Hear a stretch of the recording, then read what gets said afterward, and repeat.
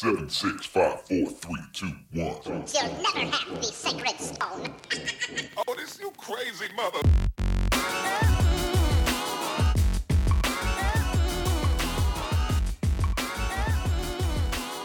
Welcome, friends, to episode 190 of Color of Magic, your Magic and Gaming podcast, where we talk about all types of issues. And boy, there's a lot of issues this week that affect gamers at and away from their gaming tables and computers. I am your host, Daquan Watson, and for 190 episodes, still got my main man making it down there in Texas. How's it going, Brian? Pretty good. I want to announce I just finished season 1 of Only Murders in the Building on Hulu, so I think me and Daquan are going to start solving crimes now. I just decided. We should. I hadn't even seen that yet, but I've heard great things. It is really good. If you, it's that perfect blend of, comedy and mystery, and of course, Steve Martin and Martin Short are always incredible. Selena Gomez too. She's been crazy to say. I think we've been watching her for probably already 10, 15 years. Yeah, it feels like 15 years already. Yeah. You know what's wild? Really good. I do that in real life, like when I'm driving up and I see like weird skid marks where like it's in circles or whatever in the middle of the road. In my head, I'm like, how did this happen? Like, how did you get in this situation where you're skidding like that? So like mentally, I'm trying to like recreate it or whatever. Like, and I know it's such a nerdy thing to do when you just see something weird and you start going, how did this happen? And you start trying to make a scenario that's believable that thing could have happened in. So like, I don't know. I'm with you. If you wanted to solve some crimes, I'm already doing it. Let's do it. but by doing it, you mean you thought about investigating some tire tracks. Exactly. Like I'm halfway there. That's all. By TV standards, that's good enough, right? Because they got everybody. Hey, Angela Lansbury just wrote the stories. At least I'm out there in the field looking at the tracks. It used to be, the person like Murder She Wrote. Okay, she was a crime author. They got bakers solving mysteries now. Apparently, anybody from any walk of crime can do detective work if they just really concentrate on it. That's true. Hell, they had that one dude. What was that show about? I think, was it called Numbers? I don't know, where the dude... Oh, yeah, where he uses math to figure out what happened. Yeah, like, I didn't watch that show, but I caught like one episode where he was like, oh, well, it couldn't have been her. And they're like, why? Well, because the trajectory of the water from the sprinkler and blah, blah, like puts this whole like really contrived thing together. Yeah. And this is why it couldn't have been her, because she would have been in this building instead of that one. And the water could have never hit the window. And I'm like, oh, come on, man. But a lot of times that is how cases turn on just crime. I saw one where I never knew before I watched this episode. I think it was Forensic Files. Trash bags have serial numbers. Yes, oddly, I knew that. But actually, I don't remember if I remember it was trash bags or the packages of the trash bags. But they caught some guy because the trash bag he had used to dispose the body of. And like, well, how do you know it's his trash bag? The serial number matches all the other. Like, what? And I guess when the police searched his house, he still had the roll. Like, yeah, this is, let's say, bag number 750, and you still got bag number 751 over here. This trash bag came out of your house, bro. Like, I didn't know that, and clearly he didn't know that. Hey, you get caught, you get caught. I've heard detectives say that, there are so many, there's probably about 50 different ways to get caught if you commit a murder, and if you're an absolute mental level genius, you might be able to figure out how to cover 48 of them. But nobody can figure out how to cover up all 50 of the tracks that they leave. The problem is, like, I saw this one the other day where I know now we're in like deep forensic files here, but this lady was posting a thing where she was on these talk shows because she wrote this book for her kids because like their father passed, and it was like, hey, we're going to write a children's book on how to deal with this or whatever. And then the cops came and arrested her. And nobody understood why. And it's because she had killed the father. And I'm like, how cold-blooded is that? You're like, not only am I going to kill the husband, then you're going to write a book to start your book career off of it. Like, that's wild. Like, and imagine the kids, too. The kids are wrecked now. Well, yeah. You know what I mean? Like, now, like, oh, my God. Like, those kids are going to be in therapy till they're like 40. That's the worst part of situations like that, which is, happens so often where one spouse kills another. You end up, when they get caught, you've basically orphaned the children at that point. Yeah, it's just awful.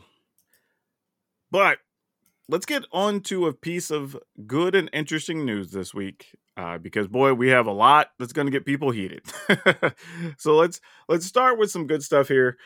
We are actually, this is kind of the part where I would normally tell you should go over and check out cardsphere.com, the show sponsor. And I'm still going to tell you, if you were looking for their services, go check out cardsphere.com, because they have been great to the show for over 2 years. You know, they've been supporters of us, resharing, retweeting our stuff online, helping us gain some reach. And they were a team of 3 dudes, last I checked, that are just busting their butts over there, really doing something different, trying to make a go for it for themselves. Really good service. They're always out here sponsoring new creators, new talent, you know, all those people who just need something, a little bit to help them get by when they're starting out. They're forging those relationships. And for that alone, they deserve some of your service, some of your money. But, you know, a time comes where, you know, the relationship just can't sustain itself anymore. And by that, I mean that my content especially was starting to grow. You know, I've done a lot at this point in 3.5 years that I've been doing content for myself. We've slowly tried to grow this podcast. Obviously, I've done a lot to grow my YouTube channel, my social reach. Obviously, we're going to talk about it later in the show, but, you know, I'm getting more exposure, getting opportunity to do like coverage and things like that, and building my brand. And as that happens, you get more opportunities. People reach out to you, you know, bigger sponsors, bigger partners. And unfortunately, when some of your brands you've worked with are smaller, they can't compete on that same level. And because of that, we do have a new sponsor coming on board. So before we talk about them, I do want everybody to know that, like, yes, this is largely a money thing, you know, but this is something that's kind of been slowly coming, and we talked about it before. So it's not like nobody got blindsided and there's no hard feelings or anything like that. You know, we're not going to be like, oh, you're still using CardSphere? Like, no, I think people should still use CardSphere, and they're good people. So yeah, nothing bad to say about them. This isn't a harsh breakup by any stretch. You know, so if you like their service, you like what they do, you should still use them. But so I can give Brian a little more money and, you know, start putting a little more money back for myself or whatever. We're now going to have Cool Stuff Inc. on the show. So that's our new sponsor. If you didn't know, Cool Stuff Inc. has been around a very long time. They have a whole selection of stuff, not just Magic stuff. You can get board games, all types of card game supplies, whatever. All that is on their website. And you probably have seen some of the other stuff and people that they sponsor. You know, MTG Nerd Girl, Ali Andrazi, Covert Go Blue, the Magic Mike's podcast, you know, a bunch of different people. So they're very active out there. And so everybody knows how this came about. I got to go fly down to the Orlando Command Fest, I guess now about 4 weeks ago or 5 weeks ago. I don't know. Time is a construct. I don't remember. But like, it's been a while. But in going down there, had conversations, got to meet the company. You know, we went back and forth, and they agreed to like come on and sponsor all my stuff. And that does include the podcast. And that opens up some opportunities and some other doors. And I would have been foolish to say no to it, because there's just a lot of benefits from that type of relationship. So, you know, it is hard. Don't be wrong. Like, because I am super appreciative of a small company, a small business type relationship of helping each other grow and expand. I really am. And, you know, I'm that guy. I go shop at farmers markets. You know, I try to buy like my local fancy soaps from some locals, you know, all that. So it does hurt a little bit, but, you know, some of it's also just practicality at the end of the day. So yeah, you will be hearing some more ads as the future goes on here with stuff for Cool Stuff Inc. And I'm happy to have them on board. I think it's going to be a good relationship. I think they're nice people. I think their offerings and their site and their service are good. So yeah, you know, and I've already worked with a lot of the people they sponsor, you know, so I already have those relationships in place. So it actually makes a lot of sense. So if you're listening, thank you for being supporters of ours and for supporting CardSphere all this time. Continue to do so if you like their stuff. But on the other side, if you do need some things, and gaming things, not even just Magic things, but if you need gaming things as a whole, go check out CoolStuffInc.com, and you can use code DRAGON and save 5% on your purchase. And that does come back to help the show out, lets them know that our listeners are going over there and using the code, so that's nice. So yeah, go do that. It'll help us out. But if you want another way to support the show, you can go to patreon.com/colorofmagic, and you can get a shout out just like Carlton Parsons. Thank you for being a friend. Because, I was talking a lot about Golden Girls yesterday. I was going to say, I feel like I've heard that before. That was just on top of my mind from a conversation I had yesterday. And then, of course, you can go to colorofmtg.com/shop and pick up some merchandise. But, all right, let's get into some nitty-gritty because we're about to start getting serious on a lot of things. Because, man, this is going to be a week.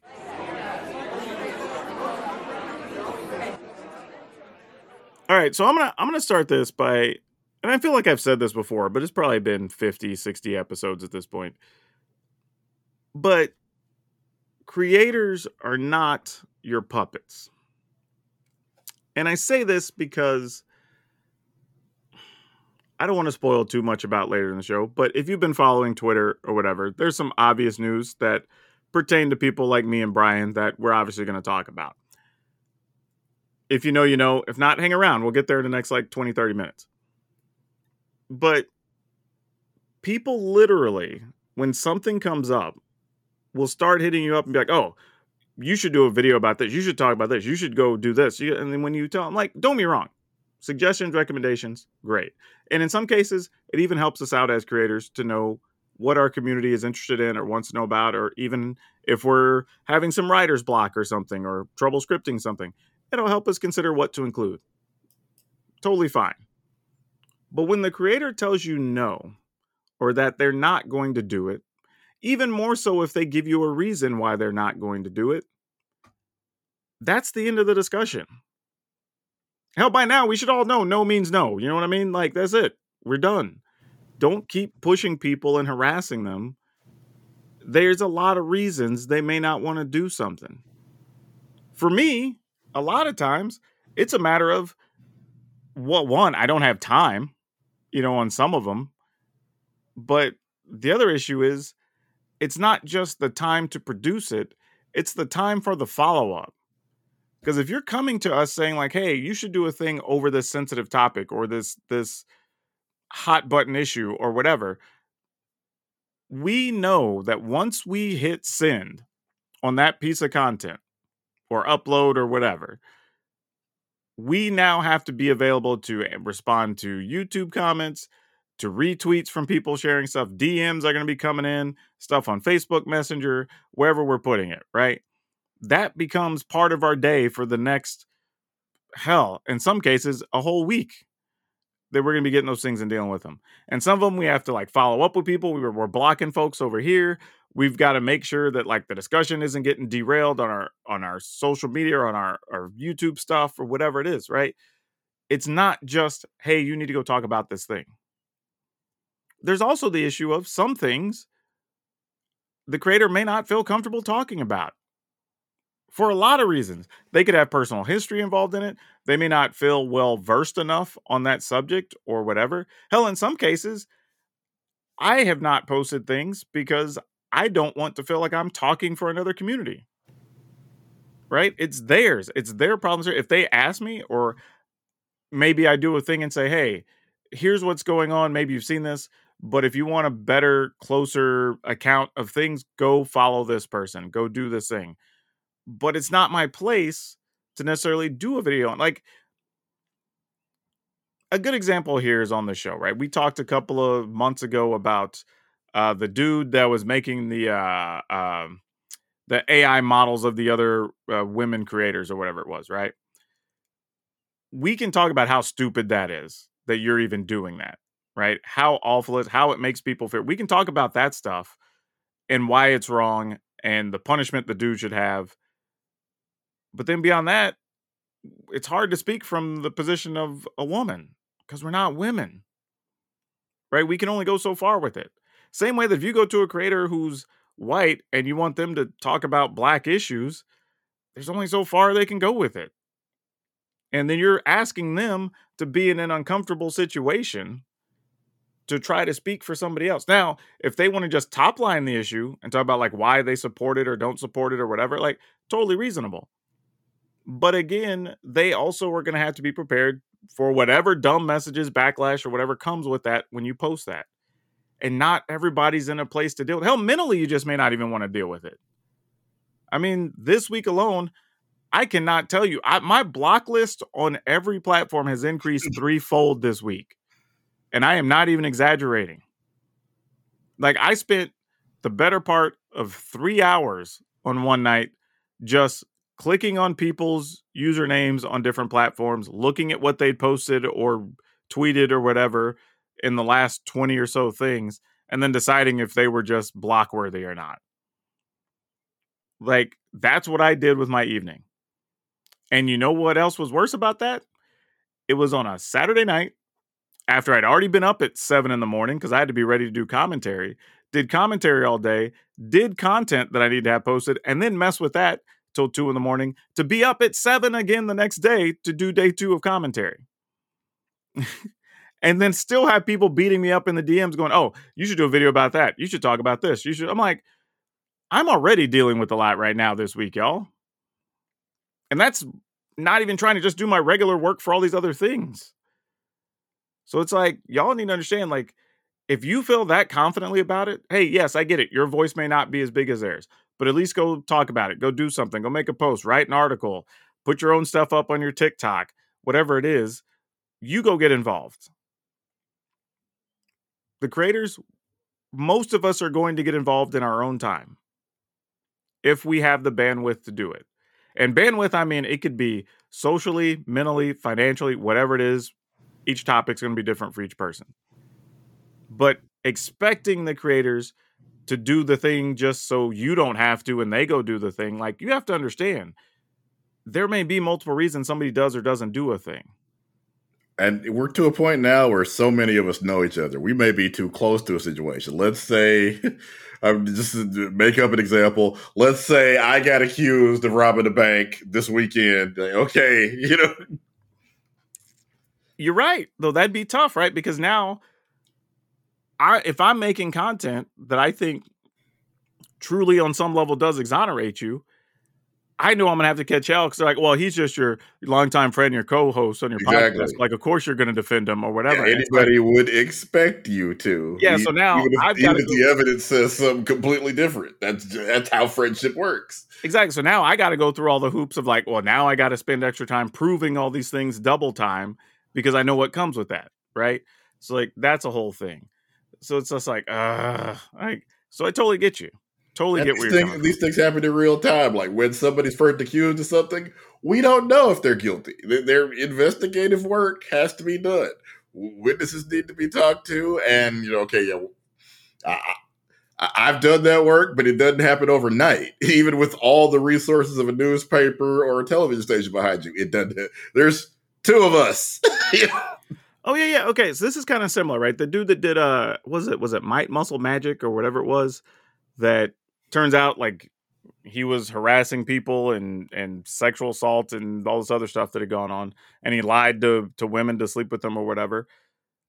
I almost was going to reach out and do a deal with the guy so we could make sure that lobby cons were happening at all the Magic Con things, right?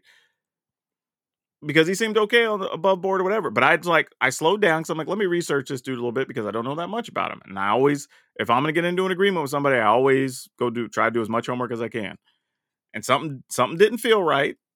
And I didn't know what it was. But then news started coming out that next week. And I was like, oh, well, this is why I didn't feel right. But I can't come out and talk about him because I don't know him that well. I literally have had all of, I think, 30-minute worth of conversation, maybe 45 minutes worth of conversation with him. And other than that, it's just what I'd seen in passing and what a few people had said. So people coming to me going, are you going to cover this story? It's like, other than just mentioning it on our podcast, as we did, just like, here's the top level news. I can't do anything else with that. Like, I don't know enough to make a competent story. I mean, I get it. You want me to like vilify this person who did a bunch of awful things, which I agree. He did a bunch of awful things, but that's kind of all I can say about it. I'm not bringing new details to the table. I'm not bringing even anecdotal relationship stuff to the table because I don't know them that well. So what do you want me to do with that? That's an issue too.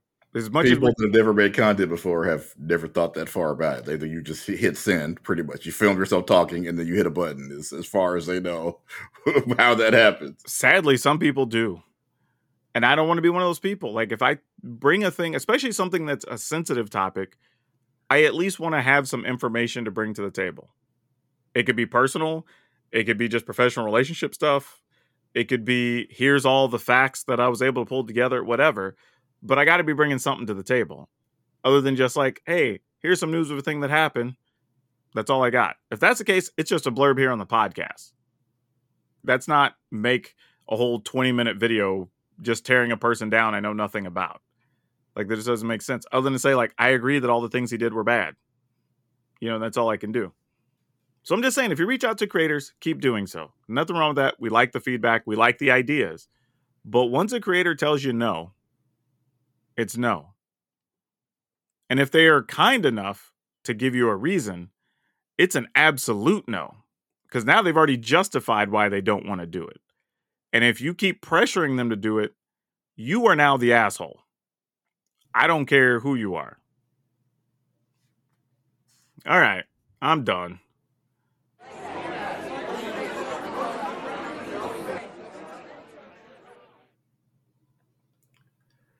Folks, I came across more than a couple of disturbing stories about child marriage and how some of the people that basically had their parents or somebody try to force them into it are now helping make the laws that hopefully will, if not prevent it, at least legislate it and put some consequences in place when people try to marry off children. And the frightening thing is, one of the stereotypes is, oh, this goes on in other countries. This goes on in places that aren't as liberated as America. No, by the definition of child marriage, basically somebody under 18 being allowed to marry somebody over 18, it's technically illegal in 44 of the United States of America. So it's not like so many of the things we think are not an issue here. It's a huge issue here. I was flabbergasted that many states allow somebody 18 or under 18 to marry somebody. But then when I think about probably, how many, if I'd counted how many southern states probably do it, I guess I probably wouldn't have been shocked. But 44 of the overwhelming majority, basically, of American states will allow it. And some will say under special circumstances. I can't imagine 18-year-old Brian picking out somebody to marry. I shudder to think how bad a decision I would have made at 18. And dude, let me paint a picture for people that creates a real problem when you're running. In my case, we were running big Shonen Jump events for Yu-Gi-Oh! We were running convention stuff, and you see one of those types of relationships, it mentally messes with you and causes a problem. Because now, and I've done this more than once, where you start kind of like, you go over, you kind of find a reason to be near them so you can politely introduce yourself or whatever and try to like figure out what's like, is this a legal or illegal thing that's happening here? Right? Is this something both people are comfortable with? Because like, you don't know. And it gets in weird. So many cases, it's an arranged marriage. That's not something that just happens overseas. There are plenty of people here that basically, oh yeah, this will be a good thing, for our family. Yeah, you should marry that creepy old man, for lack of a better term. I'm just saying, I've seen it more than once, and it's one of those things where because like if it happens in my store and I don't recognize the adult, then I'm immediately like, hey, hold up, and ask some questions because like I usually know the family because they come and they shop at the store. I know the parents, whatever. But when that happens, when I'm just out in an event, I'm just like, who is that? What's going on over there? You know what I mean? So I'm like asking staff or whatever, like, yo, do y'all know what this is about? So I got to go over there and deal with something because it gets weird real fast. And you don't want to be the dude who just like let somebody go off with somebody's kid or whatever, and somebody else sees that or whatever. Now you got that on you, you know? So it's like, it's a weird thing, man. I don't know why it's It's also wild creepy that part people. about me is I know the creepy part of why, but why? You know what I mean? It's frightening how many people, as you said, you'll just run into them in public and they're walking around like this is a just perfectly normal relationship and not even slightly embarrassed about it. Yeah, I don't know, man. I don't know. It's there are many things that cause a lot of problems that I just don't think the average person is even aware that still goes on in the US and so many places. And boy, we're not even done. We're going to be talking about more of those on the show today. Oh my gosh. We got so much stuff, but let's at least try to talk about something a little more interesting here, Brian. We at least get a happy moment. So please tell me you have something fun that you learned this week. Yeah, this so far in 2023, I guess, is going to be our biggest week for video game releases. One of the good things, about obviously 2022, we had a lot of delays because things are still COVID was still pushing down on people in various industries and things. So what the good news is, a lot of the stuff that might have been postponed in 2022, things are dropping now. Things are ready, and this week, if you for some reason hadn't heard, so we're getting Diablo 4 and Street Fighter 6. So yeah, those are two just of the huge names in the industry. We're also getting, for it maybe not as quite a big release, but I promise you, it's for everything I hear, it's going to be a good game. Super Mega Baseball 4. If you even kind of sort of like baseball games, sports games, especially if you like games along the lines of NBA Jam or NBA Street, NFL Blitz, those bigger, more arcadey type games. Super Mega Baseball is in that vein. The team that started Metalhead, I believe I started out as, I want to say, a 2-person shop. They made this Super Mega Baseball game. I reviewed the first one, I'm sure probably 12, 13 years ago now. Was blown away. This is something that 2 people had done basically in their own homes. And word got out. They kept doing these great games. And finally, EA noticed the work they were doing, went ahead, bought Metalhead Software. I'm sure now they have an entire team. So I can't wait to see what they've been able to do with actual resources, marketing budget, AAA game support behind them. Yeah, this is going to be an incredible week to be a gamer. Me and the Quad talked before the show. It almost feels like Street Fighter has been out already for... Dude, for real, I swear I've been seeing Street Fighter content for like 6 weeks already. Oh, I mean, you have. There's a beta. There's been all kinds of things. And then just Street Fighter is one of those games where every time even the tiniest morsel of a combo system is mentioned, yeah, we go out and videos are made because Street Fighter is, that it is one of the iconic, one of the reasons we still have fighting games that are still popular. And apparently this one has done a lot to try to make it, because I am not somebody that's exceptionally good at fighting games, especially without wrestling-based games, but they've apparently taken some steps to make it so where, you don't have to be a pro-level player to get in and at least do a combo or two. So kudos to them for that. Yeah, man, this is kind of a cool time, though, right? You just had all the announcements on a bunch of new stuff coming, and then now we just start the barrage of stuff coming out between, like, now and November. Right. Like, something every week till the end of time, it's going to feel like. I mean, hell, that doesn't even count the fact, like, Diablo's here in 9 days or something, I think it is. So it's around the corner. And I'm expecting a lot of people to go from playing Zelda right over to playing Diablo from the sound of it. Because, man, it's already getting huge reviews. I've seen tons of YouTube videos about it. It's apparently making a ton of money every week already. And it doesn't even have, like, just a regular open release yet. So, yeah, Diablo, it's going to... If it's as good as advertised and already making as much money as they say, like, it's going to blow the doors off of things for them over there. They're going to make so much money off that game. Yep. So, yeah, I'm going to go a different direction here. there's a chef I'd seen a little bit of online. He's a black guy. His name's Chef Andy, and he is also a gamer. And he actually published his first cookbook. I believe it just launched this week. And it's the Ultimate Gamer's Cookbook, which is pretty cool. So all the recipes are gamer themed or gamer related, I believe, which is kind of cool because he's kind of like putting his two passions together. But one of the other interesting things about it is the way he explained it is he also tried to make the recipes so that almost anybody can create them. So they even have a lot of ingredients that could be substituted for other things. So whether, maybe you don't have shallots, but the recipe still works well with regular onions or something, right?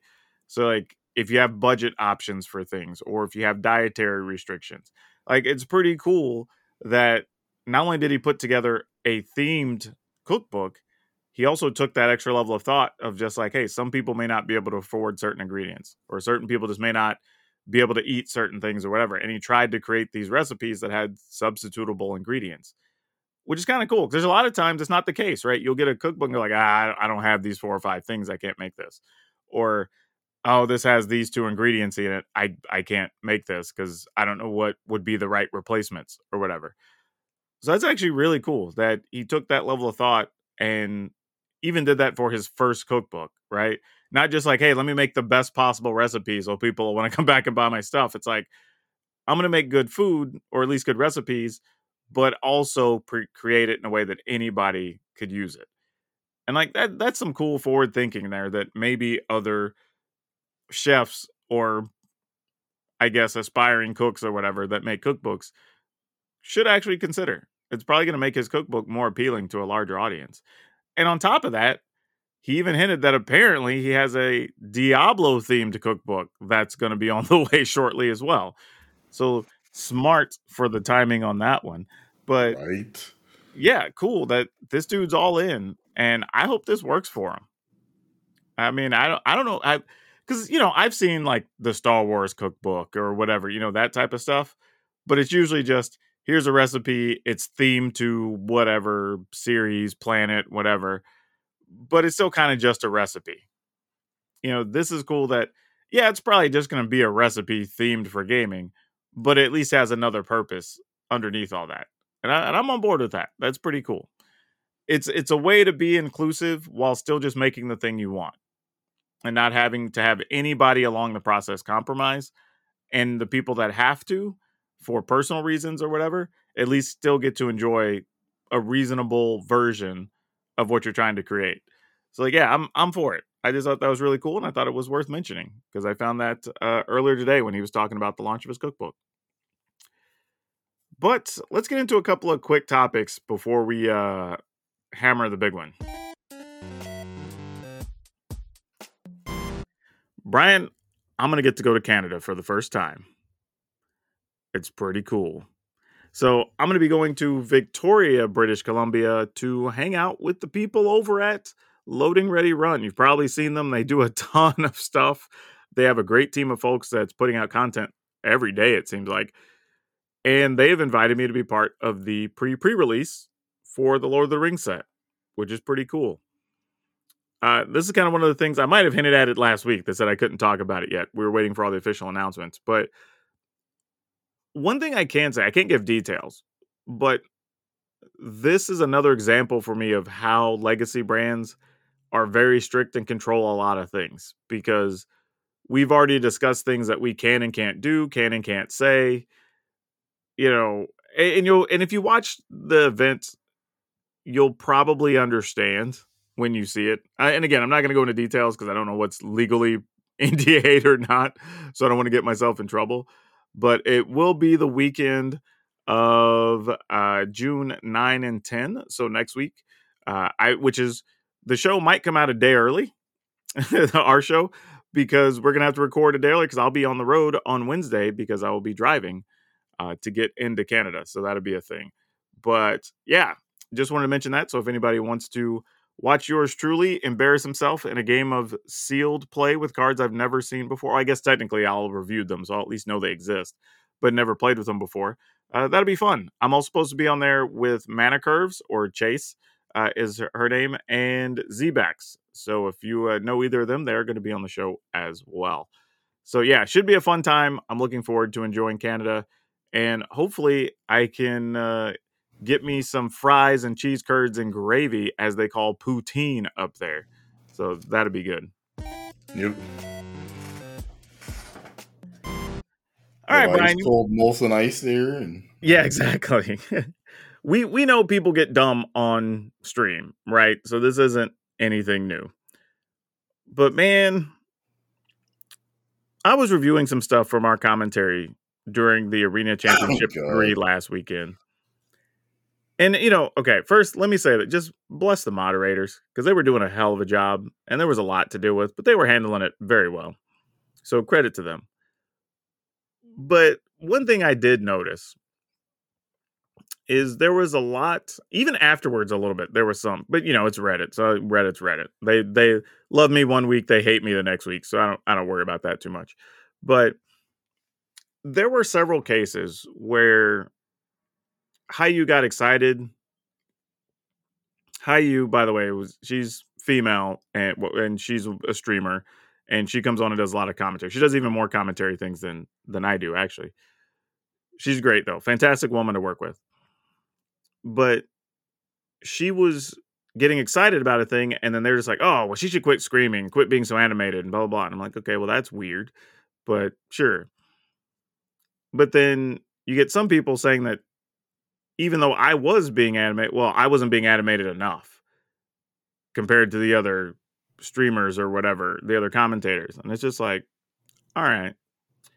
So noticing, though, that almost nobody else got hardly anything like that in the chat. And coincidentally, I'm the only black guy. Hayu's the only Asian person on the panel. Shocked, yeah, I tell you. Right? So just like, come on. Really? Is that necessary? Like, and don't get me wrong, if you want to critique, maybe I slipped up and used the wrong word on a card or something. I called it the wrong thing or what. Okay, cool. Because that's the thing I actually did that I messed up, right? Now, admittedly, I make fun of myself. I correct it. Not a big deal. But hey, maybe that bugs you. Okay, that's at least a legit complaint. But when all you're going to do is come on and be like, oh, well, they managed to get Denzel Washington to do Magic commentary. Like, what? Like, that's what your takeaway is from this?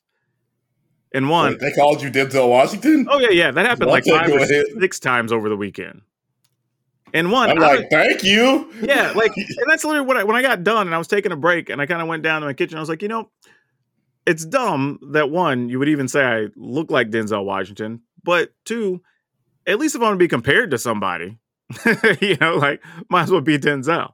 I get Lawrence Fishburne all the time, and that's not quite as. I love Lawrence Fishburne, but it's not quite as cool. Yeah, if you'd have told me the dude from what was that show with Loki when they were doing the time thing, and the guy that was the main time bad guy, like, Jonathan Majors. Yeah, if you'd have said that, at least I'm closer to looking like Jonathan Majors. I'd be like, you don't look like him right now. Well, yeah, for real. But I at least would have been like, okay, at least that makes sense. I don't see that at all. I'm just saying, it's at least closer where I can be like, all right, I can wrap my head around that one. But all three of those scream more of like, do we all look alike? Because of course. I don't get similar vibes from any of the. I never looked at Jonathan Majors and be like, oh, he looked just like the Daquan. No, but it's such a dumb thing that you get somebody who doesn't look like you in the space. And your first thing is like, let's make a joke about how this looks like other celebrity and other celebrity is playing Magic. And then that happened multiple times throughout the weekend. And it's just like, really? That's what you're here for. Like, that's your takeaway. Not like, hey, even if you thought I sucked, at least be like, man, I don't like this guy's voice. Okay, cool. That's legit.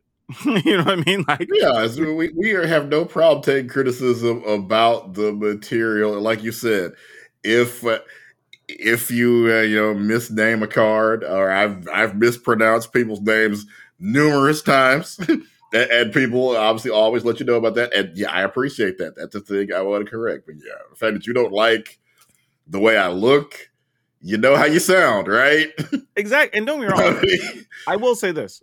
Overwhelming majority were positive. I got several quality DMs from people saying, hey, they appreciated me being on commentary. They really liked my interactions with Corey. And by the way, I've worked with Corey. That's either the 4th or 5th time now. Great, easy to work with. Me and Corey have no problems. Like, fantastic, easy commentary team. Love it. Even had people who followed me on Twitter and said, like, hey, I'd never heard of you before, but saw you on cover, decided I was going to start following you. Like, I like your stuff. But okay, cool. So there's enough positive feedback that I know I wasn't screwing up. So I'm not worried about that. But it's just sad to see that that's the behavior people had and they think like that's okay. And again, these are the ones that also didn't get blocked fast enough, by the way, that we actually got to see. Because the moderators were dealing with a lot. Like, there were multiple people who just got banned from the stream, like from the channel. That happened multiple times throughout the weekend. So there's no telling how much there was that I didn't see. Because again, I'm only kind of glancing at chat while I'm actually trying to follow the action and do color commentary or whatever. So who knows? It could have been a lot more that happened live that, were getting banned before I got to them or getting, deleted or whatever. So who knows? But that means it happened enough because I at least saw that many of them and I wasn't even focusing on the chat that much. And that's the thing I'm looking at and taking away and going like, all right. And I get it. If somebody's volume's too high, hey, being like, hey, when Hayu gets excited, like it's hurting my ears a little bit. Can y'all bring the volume down or whatever? Cool. That's something we can correct or whatever. But when also different in any form of, broadcasting, people have different styles, Oh, like for sure. Joe Buck and Troy Aikman don't sound the same. They're not supposed to. They both you're supposed to hire commentators, that play well off of each other and bring different things. Because they got two people exactly like Daquan, okay, that might be awkward. They might not play well off each other. It's tough. People criticizing things that they very rarely know anything about. Yeah, and honestly, overall, I think the whole thing went well. I mean, we got to call some cool games. Overall, it was just a good quality run production. I was gonna say, while we're just on the topic, like let's talk about some of the positive things that happened. Yeah, and honestly, there was only one snafu, and it's because the actual location they were at had their internet go down for a second. That'll mess you up. Yeah, every time. But they got it back up and running, I think, within like either 2 or 3 minutes. It was very quick. So beyond that, we had almost no issues all weekend. The 1 or 2 things where maybe like there was a technical thing we had to wait for a slide or something to get updated or whatever. We just vamped on camera for like 20 seconds, gave them time to get it done. It popped up. Everything worked. It was overall a really, really good event. And even for being the standard pre-bans, you ended up with, I think it was basically 5 different decks in the top 8, which was pretty cool. So it's just like nothing to really gripe about. Overall, it was a very well-run event, well-received event by people. And it was just sad to see those types of knuckleheads thinking that was okay to just pop up in the chat and like that's all you got to talk about. Like, come on. Like, and I'm fine with feedback. If you just don't like me, that's fine too. Like, I may not be, if they get enough feedback that like I am not the guy a lot of people want to listen to, maybe I shouldn't be doing commentary for them. I may not be built for that crowd. That is totally okay. That's a legit reason, But just to come on and just like making jokes about Denzel Washington playing Magic, it's like, really? Nah. like that's what you got? Hell, even the random Steve Urkel joke. And I'm like, dude, you're showing your age with that one because half this audience doesn't even know who the hell you're talking about. So it was a mess, but it's kind of expected. We've talked about it before, even on my personal streams. Have people pop in and dropping N-bombs on stuff and then act like nothing's going to happen. So it's like, why would we expect any different, And this was prior to the next thing we're going to talk about. Because, man, we're just going to go straight into the dinner table here. Because unless you were literally under a rock, I don't know how you could have avoided seeing the mess that social media became for Magic or at least on Magic Twitter for sure.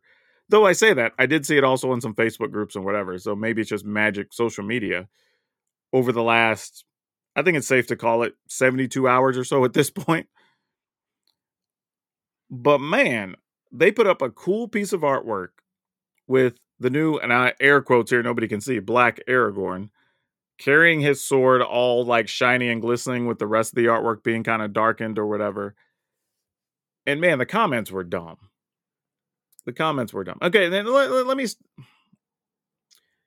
I'm going to start with the premise that the people that are trying to hold on to and argue against are that they are trying to blackface or blackwash, as some of them are using the term, Tolkien's writings and characters for the sake of profit, and are trying to destroy the history of the license. And I'm going to put that aside for a second, because if that were the only real problem, that's at least something on some level worthy of discussion. The problem becomes when that's not really what you're arguing. Because if you go look at those comment sections, and man, if you saw okay, let me just go over the types of comments. Here's what we can do. Let me go over my list of comments from people and tweets and whatever that I had to ban people for or block people for. The first being, and this, by the way, this is in response to me posting, hey, y'all being mad about this and coming after creators is the wrong thing to be doing. You should be going after wizards. And more importantly, you should be going after the Tolkien estate, because they're the ones that actually signed off on all this. The same way y'all were mad about the Rings of Power and they had people of color in those and whatever. That's all has to be signed off at the very top of the ladder, or that thing never happens.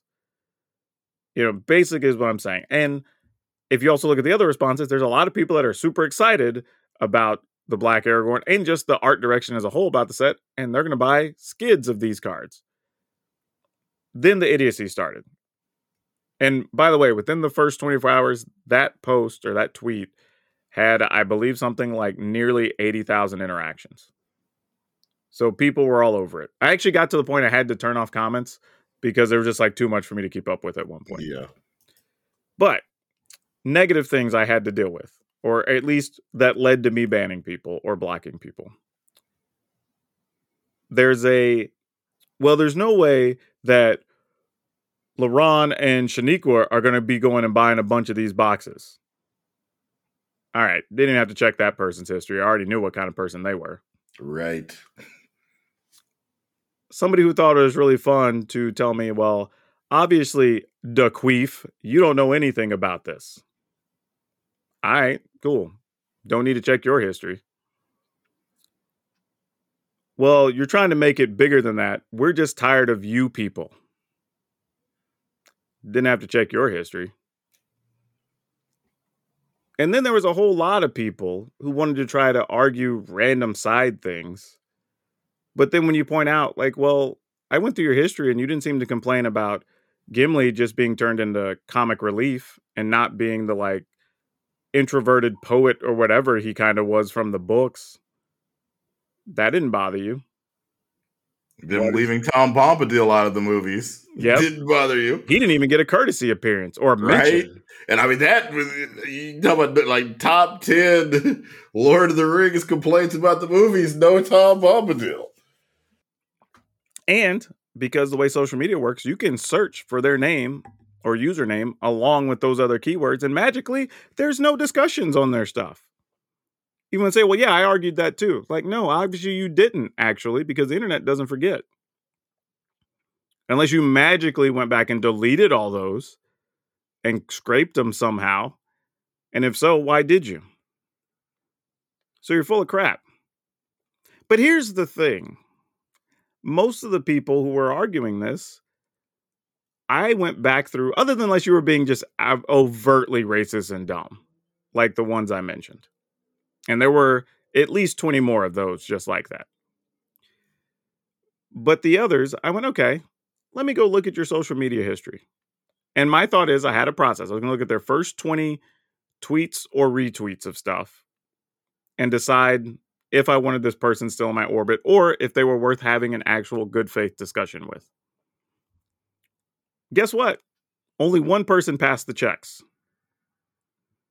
Almost every one of them within the first 20 responses were multiple things to do with Fox News, something to do with white nationalist, whatever, something to do with Elon Musk and multiple different random things around that, or just randomly insulting minority groups. Oh, and there was a lot of also transgender hate as well. Imagine that.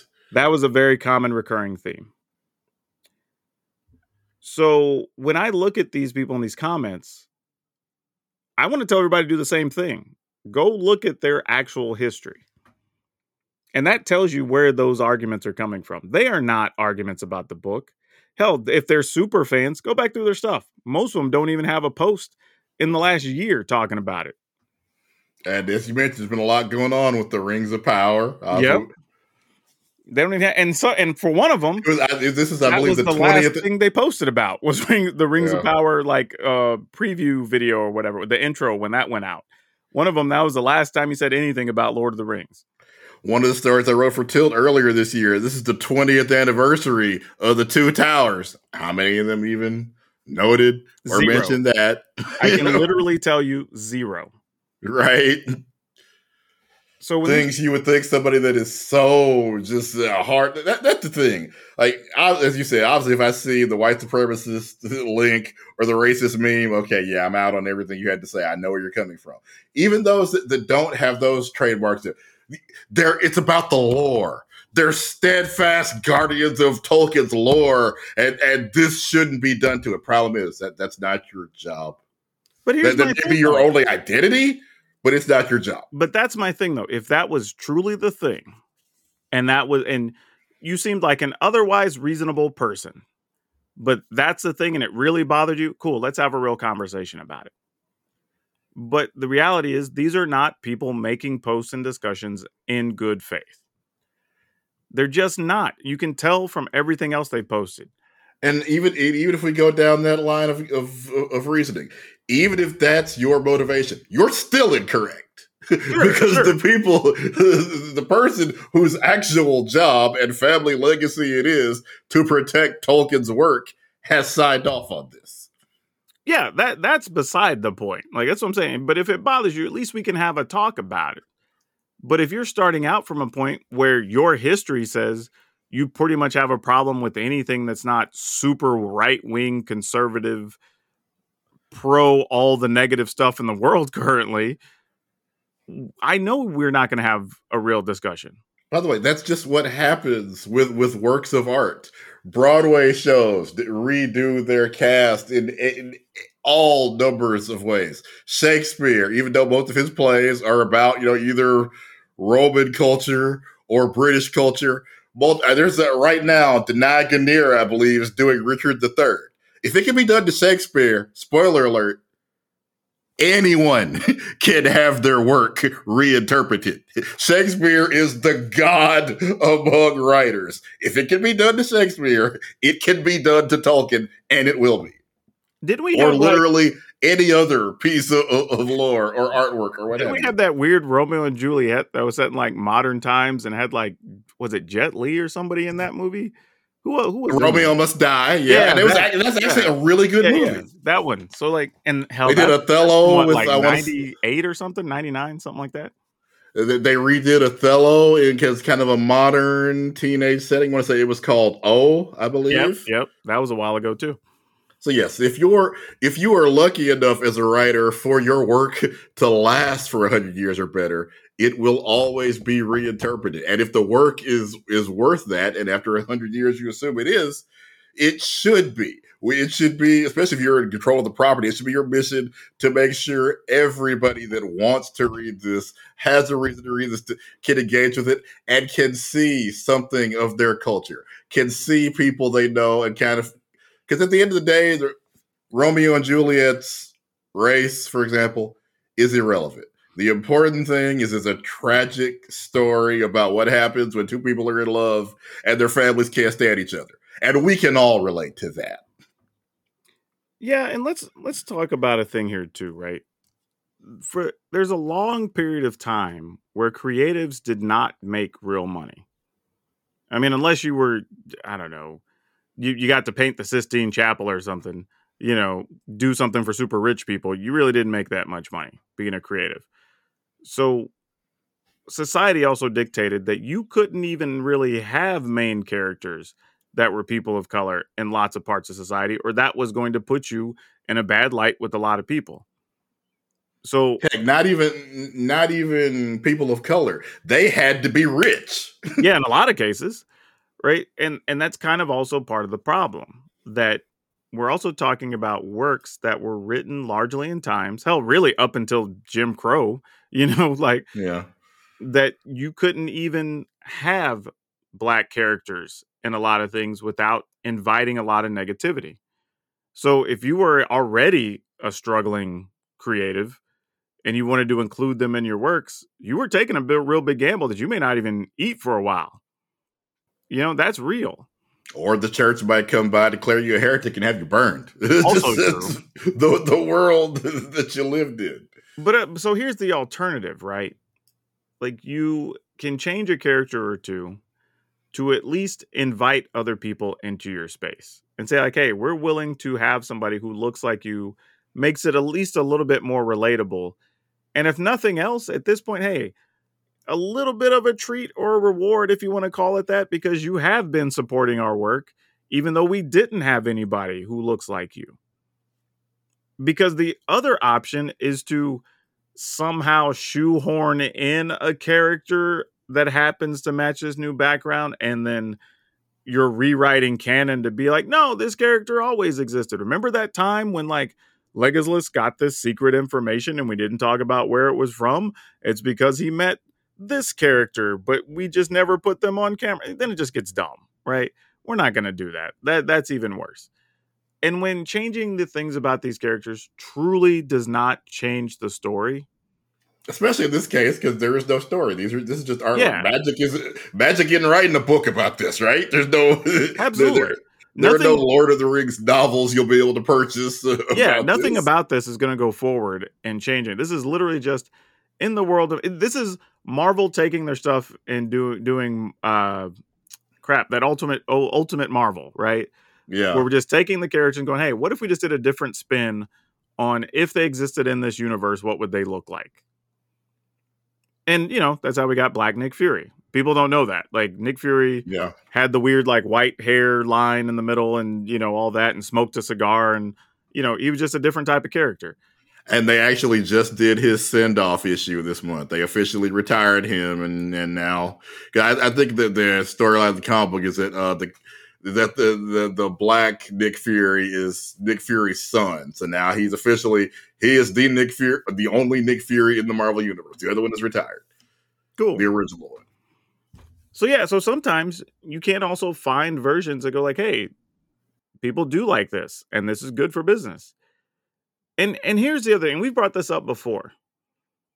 If I'm a fan of a thing and more people want to interact with my thing, that's a positive, because that means I can, in the case of Lord of the Rings, that means there will be more fans for more movies, for more TV shows, for more weird collectibles or whatever, right? The market is larger, so more people and companies get involved, so you can get more fun stuff for your fandom. But to block people out just means your fandom suffers. Like, why would you want that? I mean, that's like me saying, I'm a Dallas Cowboys fan, but these Redskins fans, or I guess now Commanders fans, some of them are trying to defect because they don't like their owner. Though, by the way, he's going to have to be selling part of the team soon, or actually the majority of the team soon. So that's, hey, good news if you're a Commanders fan. But they're like, y'all look like y'all are having fun over there. Like, how about y'all do a little something and try to encourage a few of us to come over there? Because, like, we're kind of interested. If Jerry Jones went, hey, you know what? If we do this and maybe we have this type of stuff over here, and that's going to invite a few more people from Washington, D.C. to be Cowboys fans. All right, cool. Let's do it. You know what I mean? It'd be weird to just be like, nah, sorry. Y'all are clearly Commanders fans. You don't get to come have fun with us over here as Cowboys fans, right? It just doesn't make sense. Like, why wouldn't you want them to enjoy your thing? So yeah, this whole thing is just silly. And here's the other thing. It's kind of like we were talking about last week or the week before, right?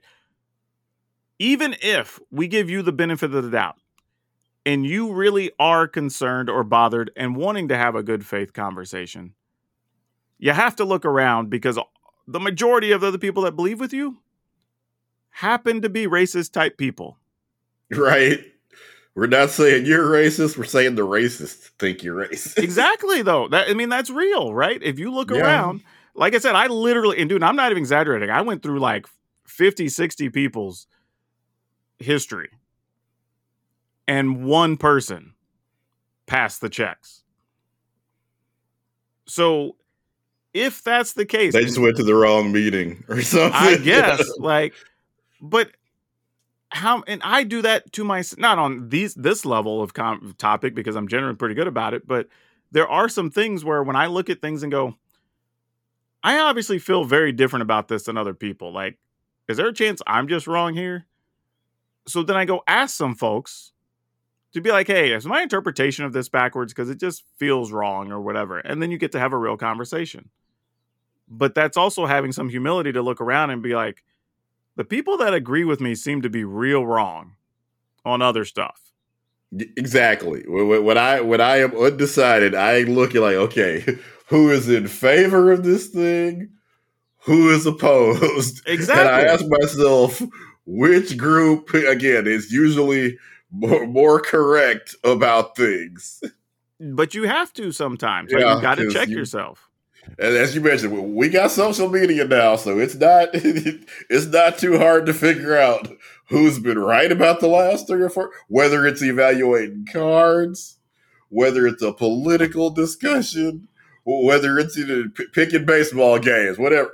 Our track records are out there. Yep. And that's exactly what I was looking into.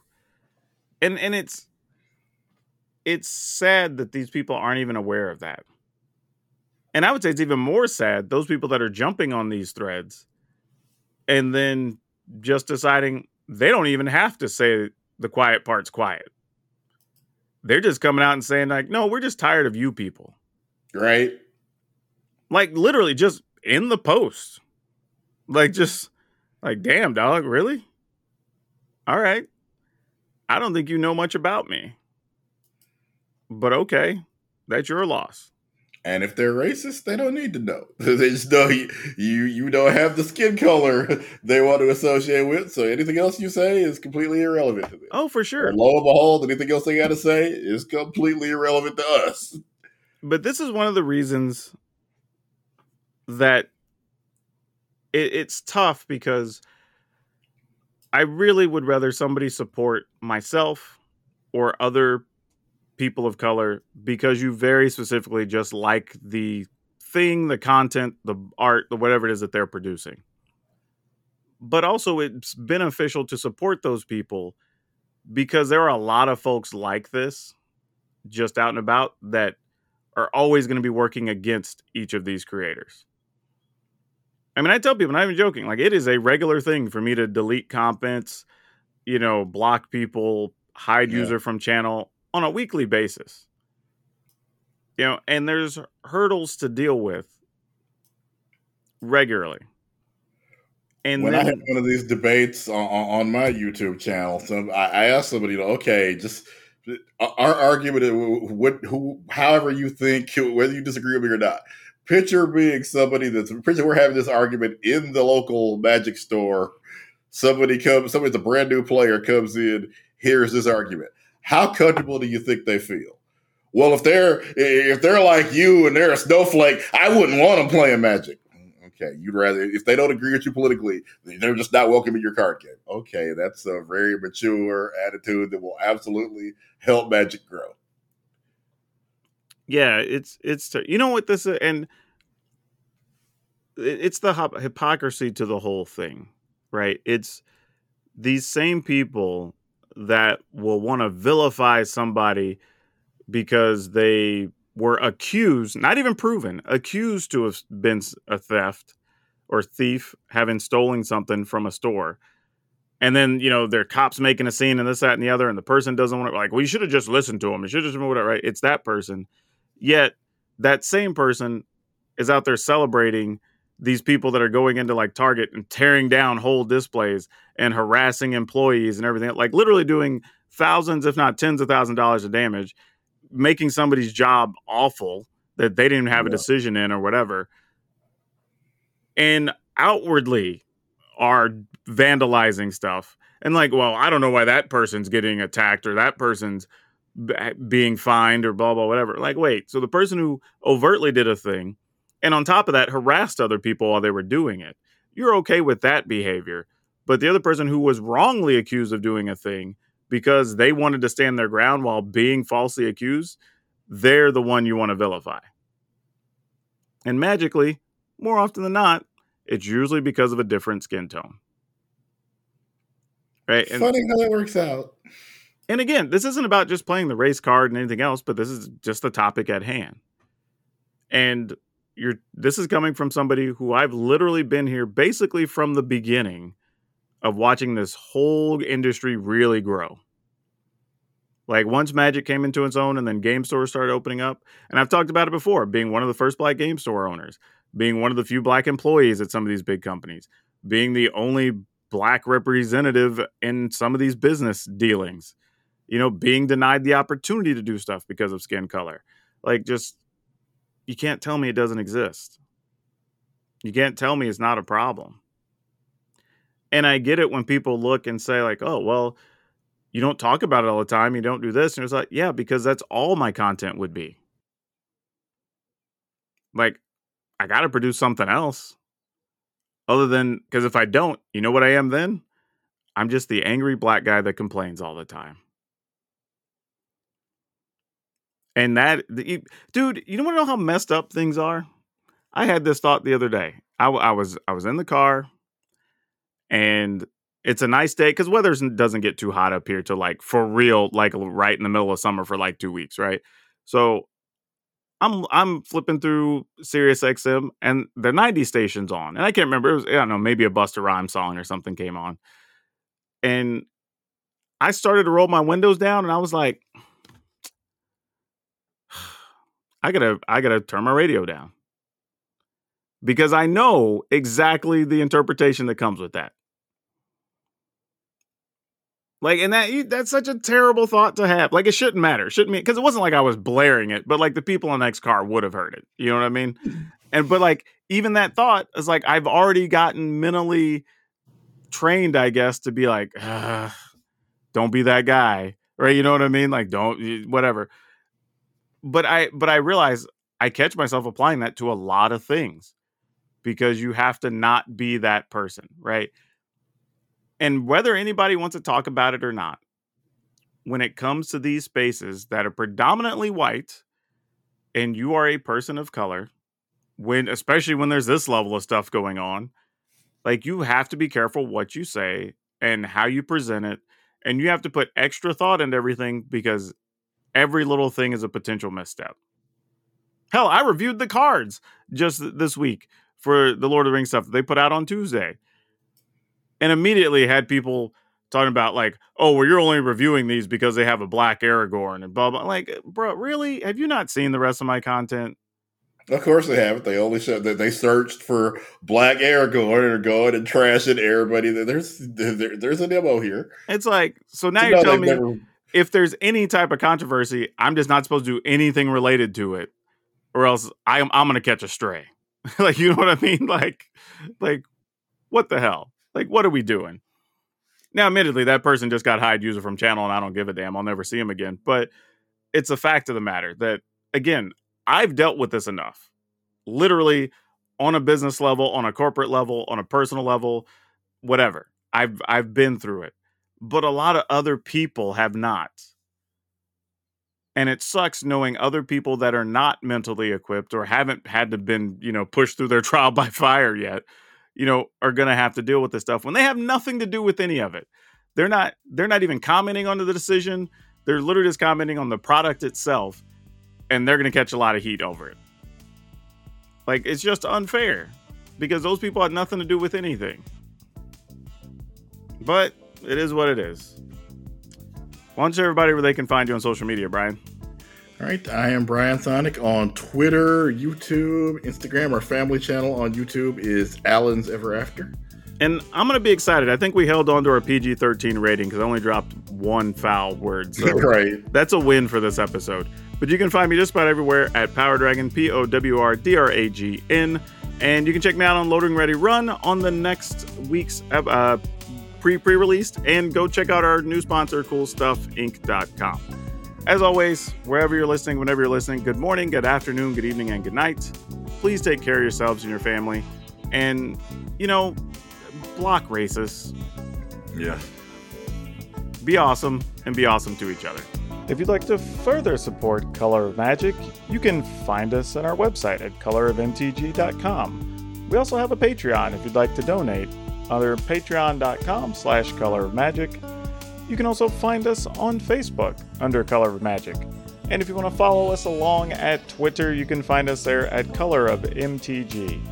And as always, please share the podcast around to your friends, your network, people you think might enjoy it, because every little bit helps as we're trying to increase our user base.